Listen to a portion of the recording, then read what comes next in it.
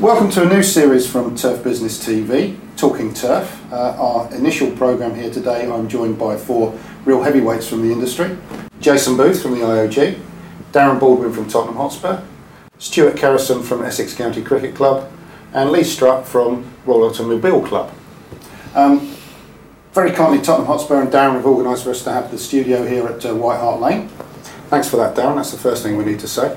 Our first subject is something Stuart put up, and that's where's the next generation of groundsmen coming from. So do you want to give us an opening on that, and then we'll have a chat about it? Yeah, sure.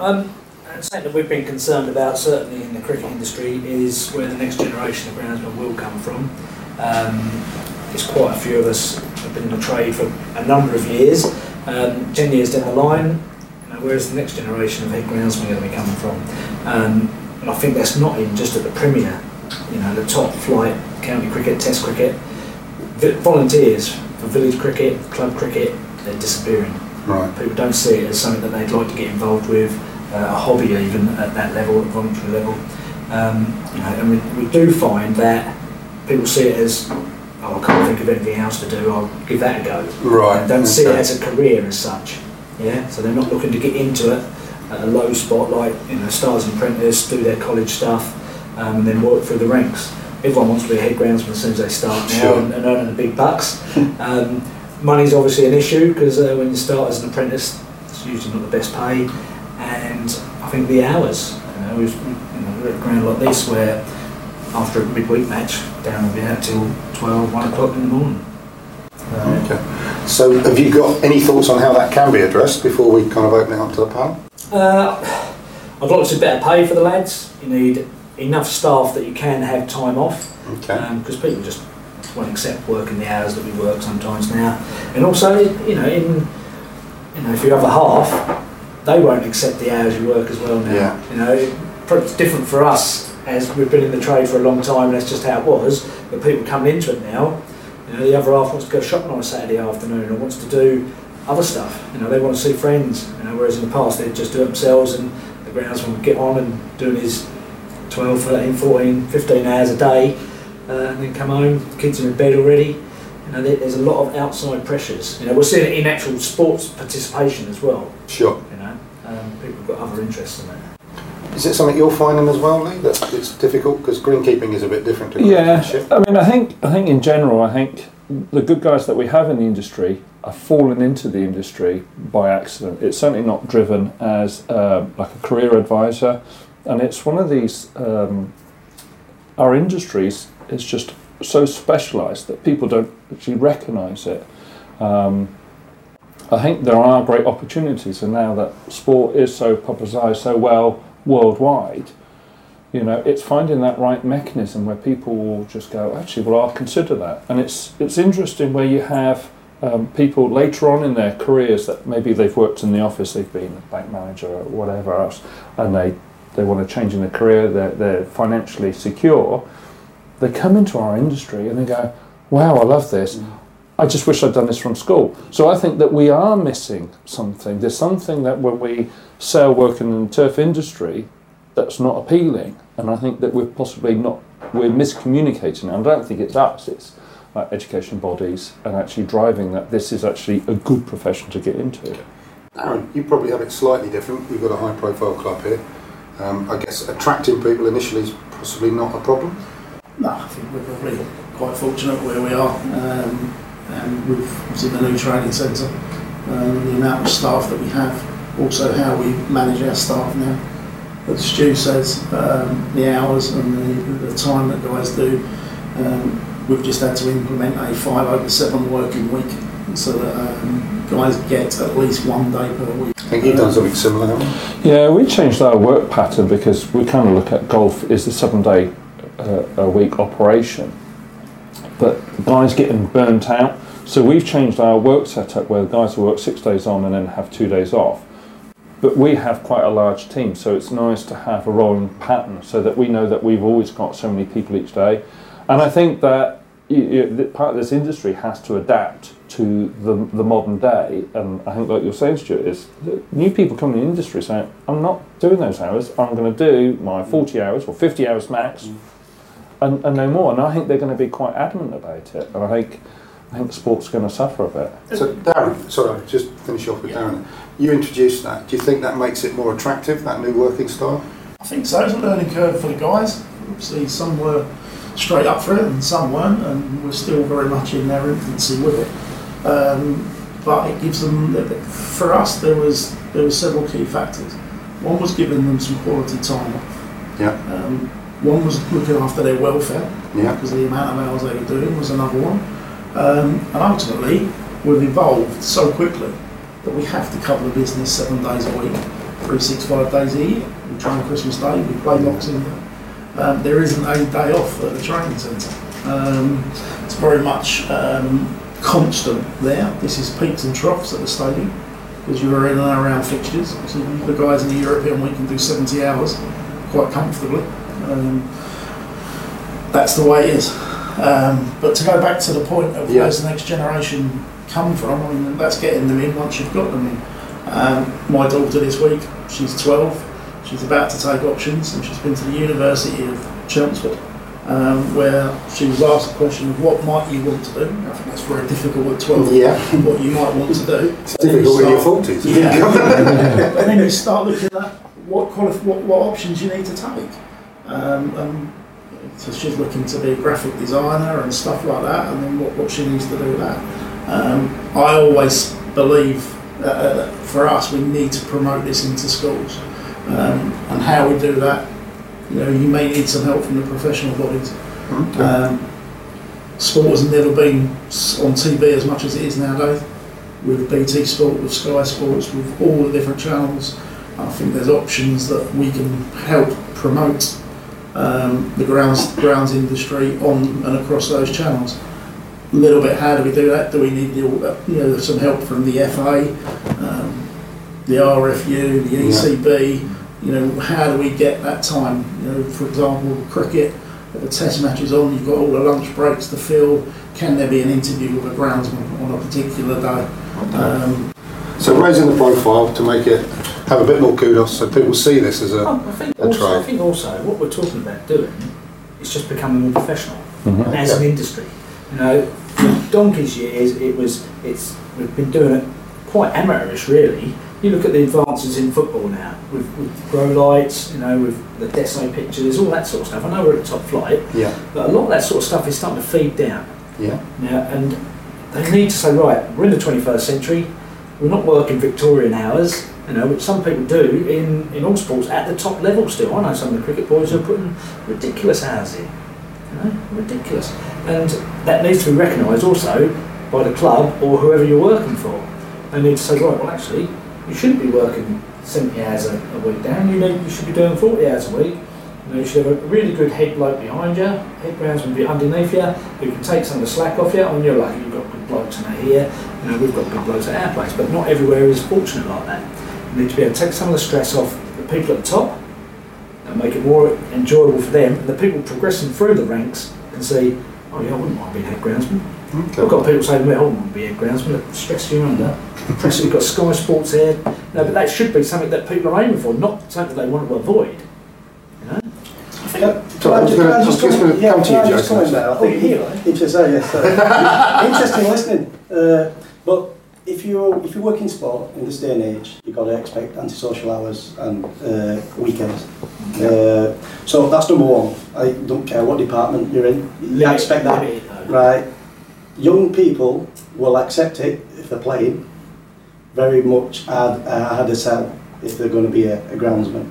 So we've got to try and create a career path. We talk about trying to get it into schools, and that's a big initiative that we're trying to do, trying to get it into schools and get 14-year-olds. And we have to use the big high-profile people, stadiums to actually introduce that.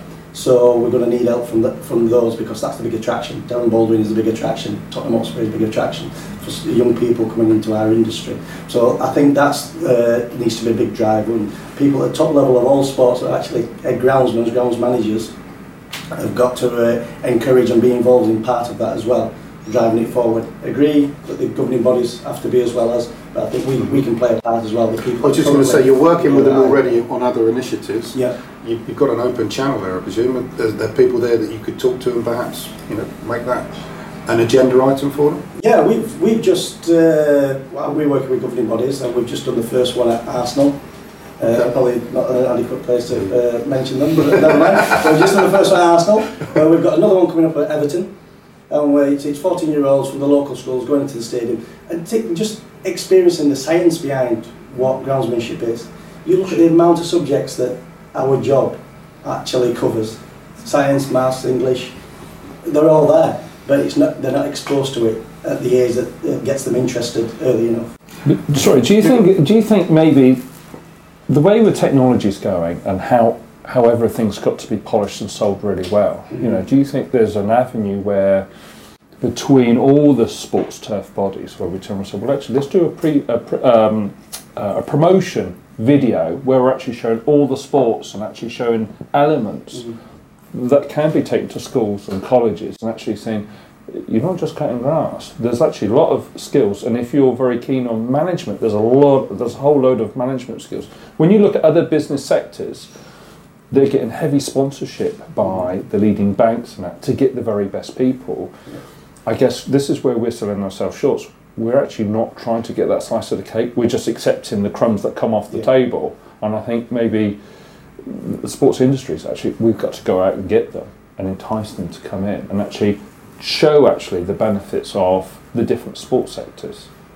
I agree. I totally agree. And I think there's other areas that we can actually all get together and expand on and put the word out there as well. Is that something that the association should do? And I'm not just putting this at IOG.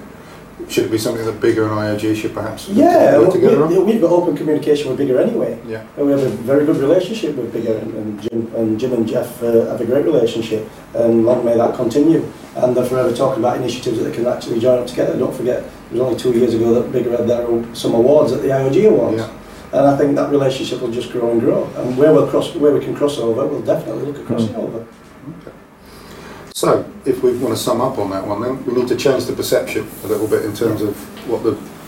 I think you've got another point to make. Yeah, I think it's worth it. Yeah, getting it recognised as a trade.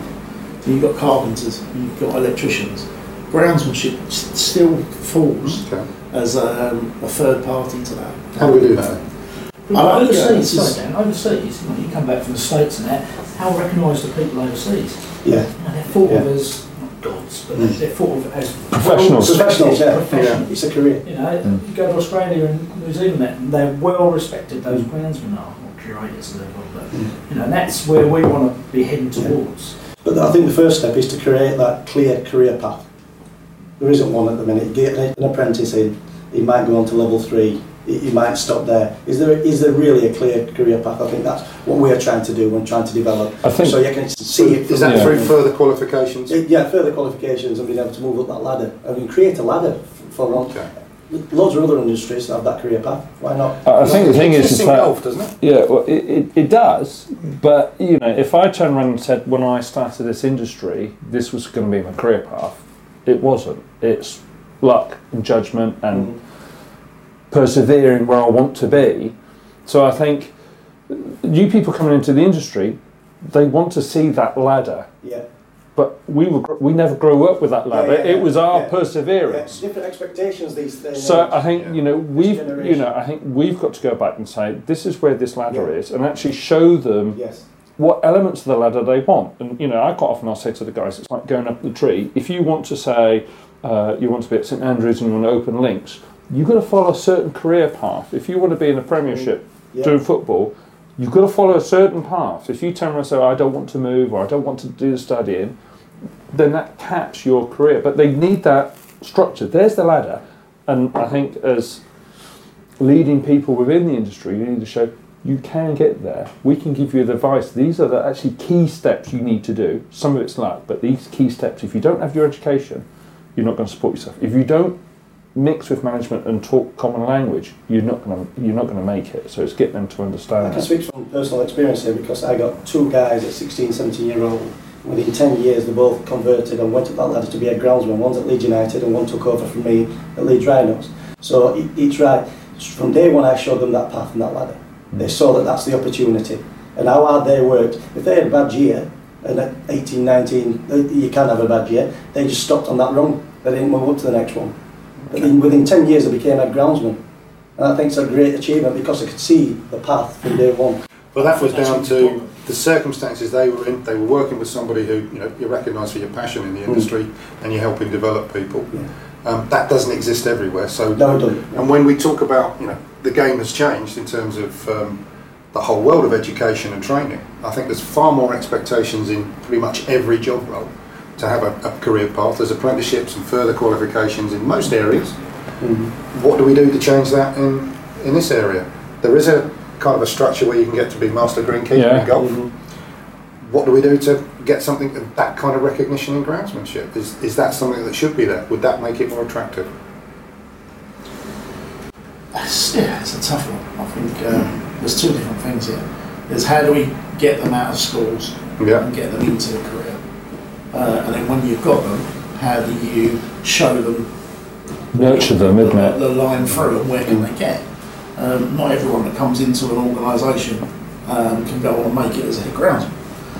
But you will work, you need some people that are going to do your 40 hours, sit on a mower and are happy to do that for 15 years. And then you need the people that are going to be the next head groundsman, deputy head groundsman, and then move on. I mean, we've become a stepping stone for staff. In the last year, I've had two guys that have left. One's gone to Northampton Rugby Club as head groundsman, and one's gone to Huntingdon Racecourse as head groundsman.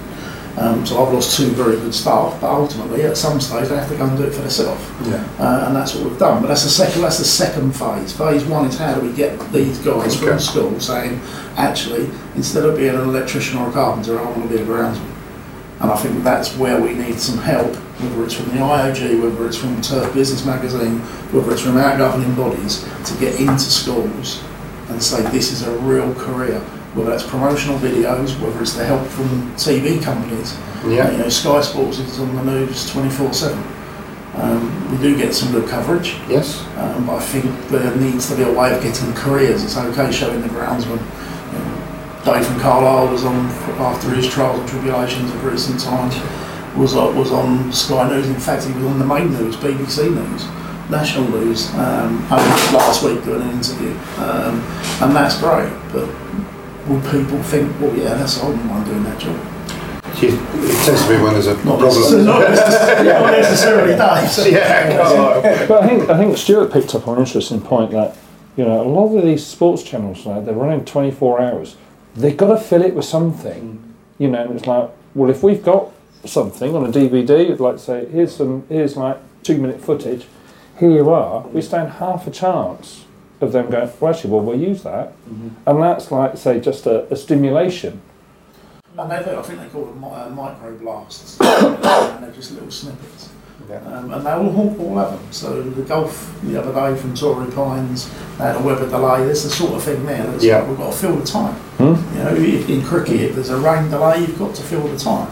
You can show so many replays. We've had it in cricket. At the start of each season, every county club has a press day, right? So they invite the press down, they've got all the players, they do all their team photos. Probably the same in football. Need to start sort of the equivalent in golf sort of side of it. But and what they do, Sky Sports come down, and they pretty much generally always come and have a chat with us about what we're expecting for the summer. They don't always use it, but we had these marquees up for like the last 4 years, and that was something new, and they were quite interested in that. So they used that, and we had a couple of minutes. It's only a couple of minutes, which is no time at all, but people see it and people think, oh, that's something interesting, that's something new. And then you get other people ring you up, or when you talk to people when you go to shows or when you meet people, and there's what about them marquees and all that sort of stuff. It's just generated that interest. And people with the internet now, there's no reason why if Darren does something new here, or something new goes on in your course. I was looking at something on the other day about bunkers. Some bloke done a bunker. It looked like a black hole. It did. Huge, great thing. Fantastic piece of workmanship. And that's been brought to the wider audience with that. I don't think we use social media enough. You're saying about doing videos. There's no reason why we couldn't do individual ones on the IOG site, on Pitch Care, on your magazine, and anything like that. Use those facilities to generate interest from kids. This is what kids want. Yes. They don't want us old fogies, standing up doing a talk for 4 hours about different soil chemicals and stuff. It's they want quick stuff. So essentially, it's coming down to PR and then showing a career path and rewards. a lot of ground covered there, a lot to talk about, and I think possibly we've got some discussions to have afterwards on that one. Maybe we can get our heads together and get some initiatives going, because I know you guys are guys that like to make things happen. So thanks for that. That's the first episode of Talking Turf. We'll be back very soon with another one.